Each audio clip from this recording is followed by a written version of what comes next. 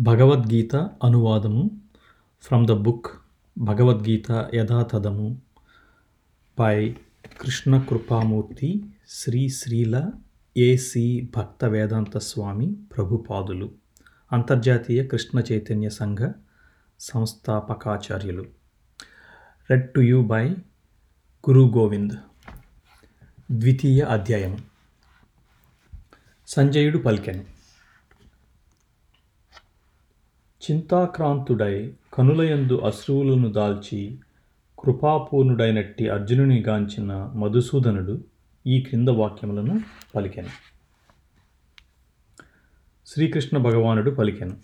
ఓ అర్జున, నీకీ కల్మషము ఎచ్చటి నుండి ప్రాప్తించినది? జీవితపు విలువ నెరిగిన మనుజునకు ఇది అర్హము కానట్టిది. ఇది ఉన్నత లోకములకు లభింపచేయదు, పైగా అపకీర్తిని కలిగించును.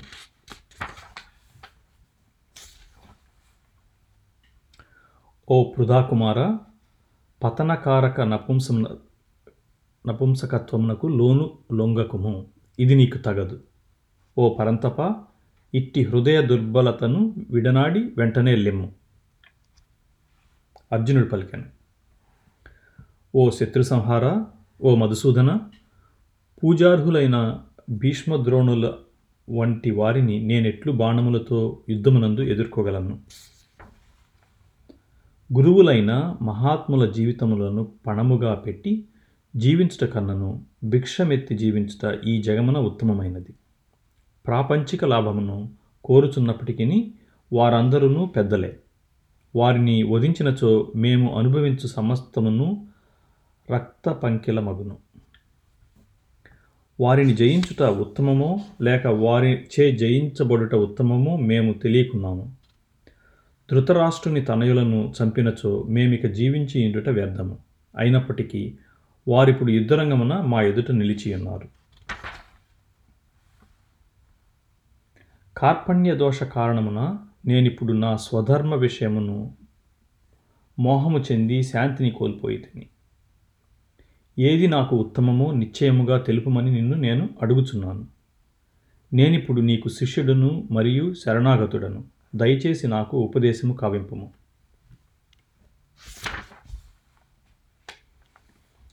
ఇంద్రియములను శోకింపజేయునటువంటి ఈ శోకమును తొలగించుకొను మార్గమును నేను గాంచలేకున్నాను.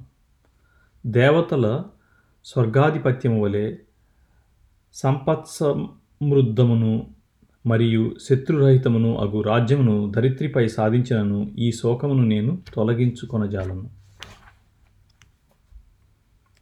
సంజయుడు పలికెను. శత్రువులను తప్పింపచేయు అర్జునుడు ఆ విధముగా పలికి పిదప శ్రీకృష్ణునితో, గోవిందా, నేను యుద్ధమును చేయను అని పలికి మౌనమును వహించెను. ఓ భరతవంశీయుడా, ఇరుసేనల నడుమ శ్రీకృష్ణుడు నవ్వుచున్న వానివలే ఆ సమయమున దుఃఖితుడైన అర్జునునితో ఇట్లు పలికెను. పూర్ణ పురుషోత్తముడగు శ్రీకృష్ణ భగవానుడు పలికెను. ప్రజ్ఞను కూడిన పలుకులను పలుకుచునే నీవు దుఃఖింప తగని విషయమును గూర్చి దుఃఖించుచున్నావు. పండితులైన వారిని, జీవించి ఉన్న వారిని గూర్చి గాని మరణించిన వారిని గూర్చి గాని దుఃఖింపరు. నేను గాని నీవు గాని ఈ రాజులందరూ గాని నిలిచియుండని సమయమేదేనూ లేదు. అలాగునే భవిష్యత్తునందు మనమెవ్వరము ఉండకపోము.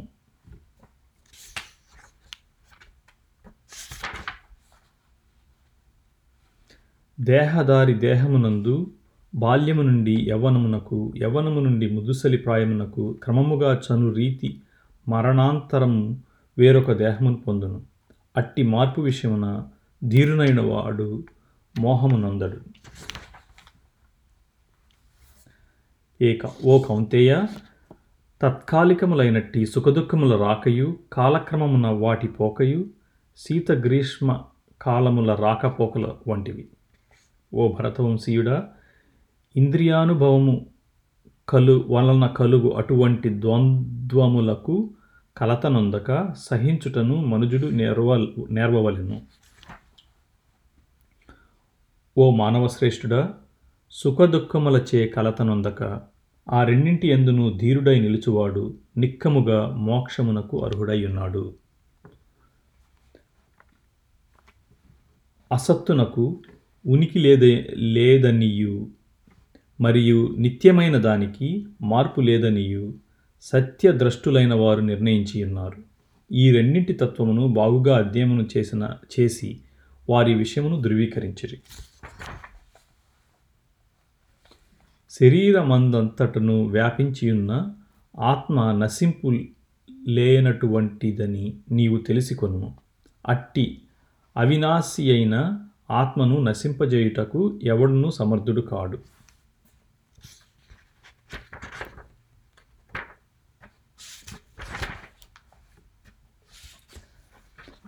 అవినాశియను అపరిమితుడును నిత్యుడును అగు జీవుని దేహము తప్పక నశించియే తీరును. కావున ఓ భరతవంశీయుడా, నీవు యుద్ధము చేయుము. జీవుడు చంపువాడని తలచువాడు కాని చంపబడు వాడని భావించువాడు కాని జ్ఞానవంతులు కారు. ఏలయన ఆత్మ చంపదు మరియు చంపబడదు. జీవుడు చంపువాడని తలచువాడు కాని చంపబడువాడని భావించువాడు కాని జ్ఞానవంతులు కారు. ఏలయన ఆత్మ చంపదు మరియు చంపబడదు. ఆత్మకు ఎన్నడూనూ జన్మగాని మృత్యువు గాని లేదు. అది జన్మింపలేదు, జన్మించదు, జన్మించబోదు. జన్మరహితమును నిత్యమును శాశ్వతమును పురాతనమును అగు అట్టి ఆత్మ దేహము చంపబడినను చంపబడదు. ఓ పార్థ, ఆత్మనాశనము లేనిదనియు నిత్యమైనదనియు పుట్టుక లేనిదనియు అవ్యయమైనదనియు తెలిసిన వాడు ఎవరేని ఎట్లు చంపును లేదా చంపించును? మనుజుడు పాత వస్త్రములను త్యజించి నూతన వస్త్రములను ధరించు రీతి ఆత్మ జీర్ణమైన దేహములను త్యజించి నూతన దేహములను పొందుచున్నది. ఆత్మ ఎట్టి ఆయుధముల చేతను ఛేదించబడదు, అగ్నిచే దహించబడదు, నీటిచే తడుపబడదు, వాయువుచే శోషింపబడదు. ఆత్మ ఛేదింపబడనటువంటిది మరియు కరుగనటువంటిది. దహింపచేయుటకు గాని శోషింపచేయుటకు గాని అది వీలు కానటువంటిది. అది నిత్యమును సర్వత్ర వ్యాపితమును మార్పురహితమును అచలమును సనాతనమును అయి ఉన్నది. ఆత్మ అవ్యక్తము, అచింత్యము, మార్పురహితమని చెప్పబడినది. ఈ విషయమును తెలిపిన పిమ్మట దేహమును గూర్చి నీవు చింతించరాదు. ఓ మహాబాహో, ఒకవేళ నీవి ఆత్మ ఎల్లప్పుడూ పుట్టుచు మరణించునని తలచినను దుఃఖించుటకు ఎట్టి కారణము లేదు. పుట్టినవానికి మరణము తప్పదు మరియు మరణము పిదప జన్మము తప్పదు. కావున అనివార్యమైన ఈ విద్యుక్త ధర్మ నిర్వహణమును నందు నీవు దుఃఖింపరాదు. సృజింపబడిన జీవులందరూ ఆదిలో కనబడక మధ్యలో కనబడి నశించిన పిమ్మట తిరిగి కనబడక ఇందురు. అట్టి ఎడల దుఃఖించుటకు అవసరమేమి కలదు?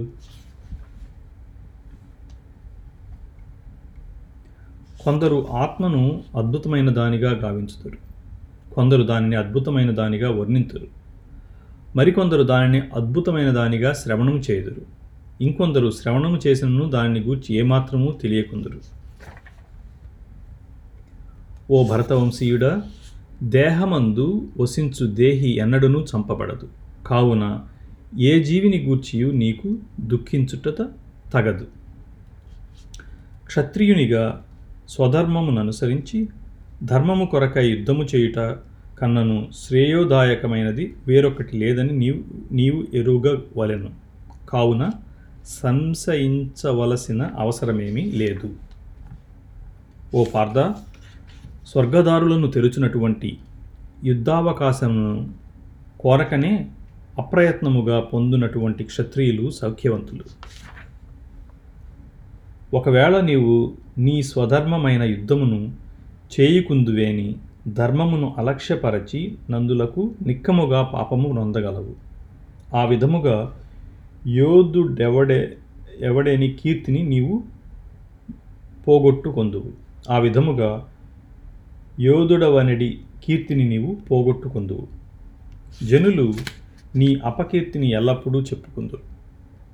గౌరవనీయుడైన వానికి అపకీర్తి ఎనున్నది మరణము కన్నను దారుణమైనది. నీ పేరు ప్రతిష్టల ఎడ గొప్ప గౌరవమును కలిగియున్న సేనాధిపతులు భయము చేతనే యుద్ధరంగమును నీవు వీడినావని తలచి నిన్ను చులకన చేయుదురు. నీ శత్రువులు నిన్ను పలు నిర్దయ వాక్యలతో వర్ణించుచు నీ సామర్థ్యమును నిందింతురు. ఇంతకన్నను నీకు దుఃఖకరమైనది వేరేది గలదు. ఓ కుంతీతనయ, నీవు యుద్ధరంగమున చంపబడి స్వర్గమును పొందుటయో లేక యుద్ధమును జయించి రాజ్యమును అనుభవించుటయో జరగగలదు. కావున కృత నిశ్చయుడువై లేచి యుద్ధము చేయి. సుఖదుఖములను గాని లాభాలాభములను గాని జయాపజయములను గాని లెక్కింపక యుద్ధము కొరకే యుద్ధము చేయము.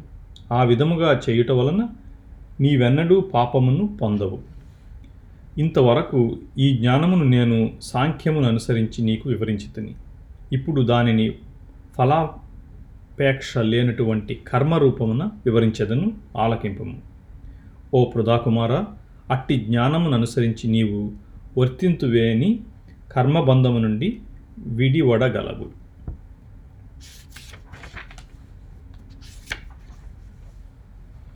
ఈ ప్రయత్నమునందు నష్టము కానీ హాని కానీ లేదు. ఈ మార్గమున స్వల్ప పురోగతియు మహత్తరమైన భయము నుండి మనుజుని రక్షించును. ఈ మార్గమున ఉన్నవారు స్థిర ప్రయోజనములతో ఒకే లక్ష్యమును కలిగి ఉందురు. ఓ కురునందన, స్థిర ప్రయోజనము లేని వారి బుద్ధి అనేక విధములుగా ఉండును. స్వర్గలోక ప్రాప్తి, ఉత్తమ జన్మము, అధికారము వంటి వానిని పొందుటకై వివిధములైన కర్మలను ఉపదేశించు వేదములందలి మధురమైన వాక్కుల ఎడ అల్పజ్ఞులు అనురక్తులగుదురు. భోగానుభవమును మరియు సంపన్న జీవితమును కోరువారగుటచే అట్టివారు దానికి మించినది వేరొకటి లేదని పలుకుదురు. భోగానుభవము మరియు లౌకిక సంపదలకు ఆకర్షితులై వానిచే పరవశులగు వారి మనస్సునందు భగవానుని భక్తియుక్త సేవను గూర్చిన స్థిర నిశ్చయము కలగదు. వేదములు ముఖ్యముగా త్రిగుణములకు సంబంధించిన విషయములను గూర్చి చర్చించును. ఓ అర్జున, నీవు ఈ త్రిగుణములకు అతీతుడవై ద్వంద్వముల నుండి మరియు యోగక్షేమములనడి చింతల నుండి విడివడిన వాడవై ఆత్మయందు స్థిరుడవగుము.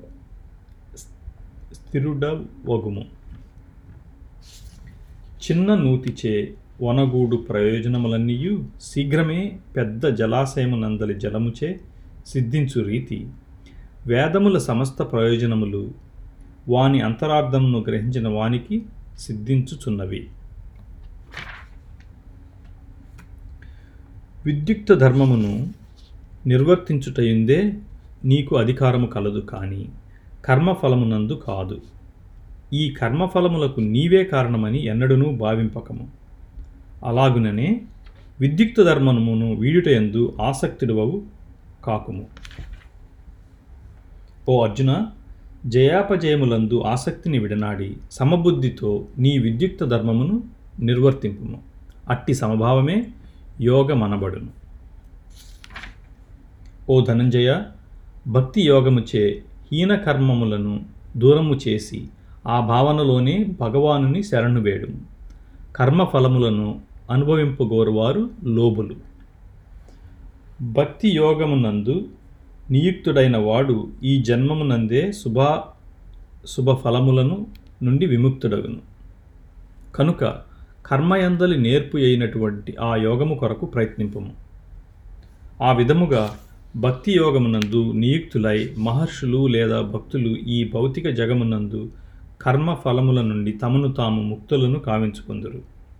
ఆ విధముగా వారు జనన మరణ చక్రము నుండి విడుదలను పొంది దుఃఖారాహిత్య స్థితిని పొందుచున్నారు.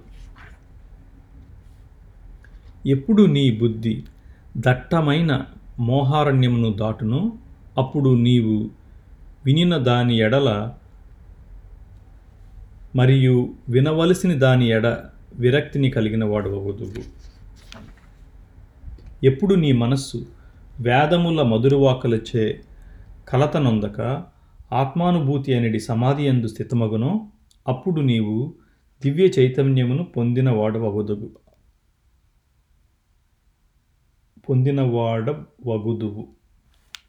అర్జునుడు పలికెను, ఓ కృష్ణ, సమాధిమగ్నమైన చైతన్యము కలవాని లక్షణములేవి? అతడు ఏ విధముగా భాషించును? అతని భాష ఎట్టిది? అతడెట్లు కూర్చుండును, ఎట్లు నడుచును? శ్రీకృష్ణ భగవానుడు పలికెను, ఓ పార్థ, మనుజుడు ఎప్పుడు మానసిక కల్పితములైన సర్వకామములను త్యజించునో మరియు ఆ విధముగా శుద్ధిపడిన మనస్సు ఎప్పుడు ఆత్మయందు తృప్తి నొందునో అప్పుడు అతడు స్థితప్రజ్ఞుడని చెప్పబడును. త్రివిధ తాపములందును చలింపని మనస్సు గలవాడును, సుఖము కలిగినప్పుడు ఉప్పొంగని వాడును, రాగము భయము క్రోధముల నుండి విడబడిన వాడును అగు మనుజుడు స్థిరమైన మనస్సు గల ముని అని చెప్పబడును. భౌతిక జగమునందు ప్రాప్తించిన మంచి చెడులను ప్రశంసించుట గాని ద్వేషించుట గాని చేయక వాటిచే ప్రభావితుడు కాని సంపూర్ణ జ్ఞానమునందు స్థిరుడై నిలుచును. తాబేలు తన అవయములను వదిలి లోనికి ముడుచుకొనెడి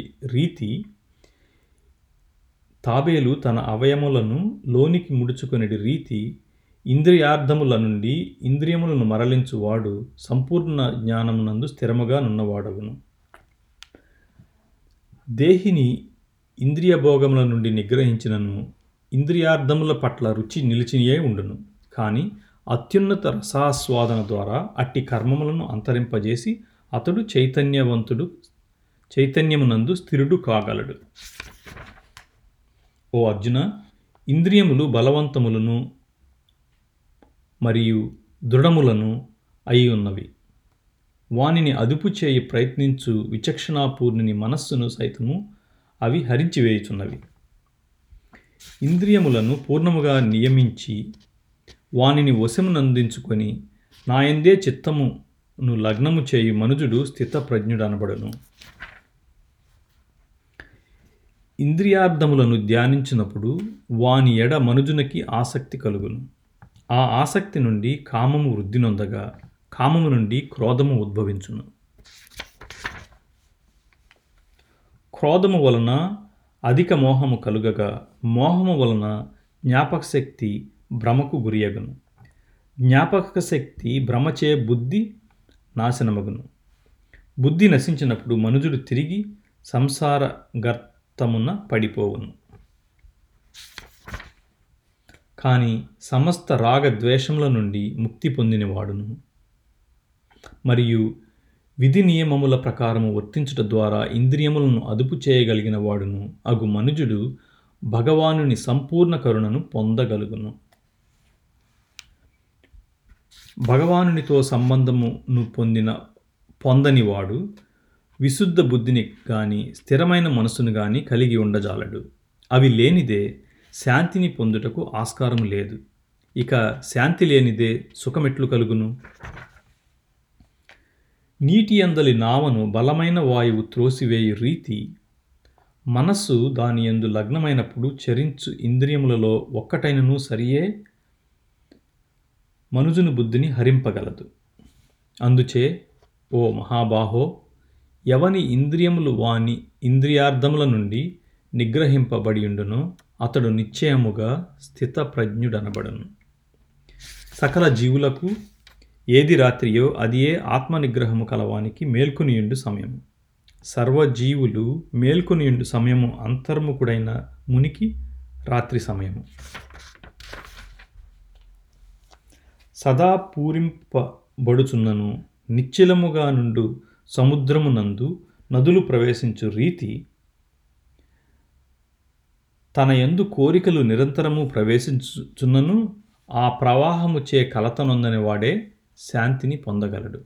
కోరికలను తీర్చుకున్న ప్రయత్నించువాడు అట్టి శాంతిని పొందజాలడు. ఇంద్రియ భోగానుభవ కోరికలనన్నిటినీ త్యజించి నిష్కామునిగా జీవించుచు మమకారము మరియు మిథ్యాహంకారములను వదిలిపెట్టినవాడు మాత్రమే నిజమైన శాంతిని పొందగలుగును. ఇదియే ఆధ్యాత్మకమును దివ్యమును అయిన జీవన విధానము. దీనిని పొందిన పిమ్మట మనుజుడు మోహము నొందడు. మరణ సమయమునందును ఆ విధముగా స్థితుడైనట్టి వాడు భగవద్రాజ్యమును ప్రవేశింపగలుగును. End of second chapter.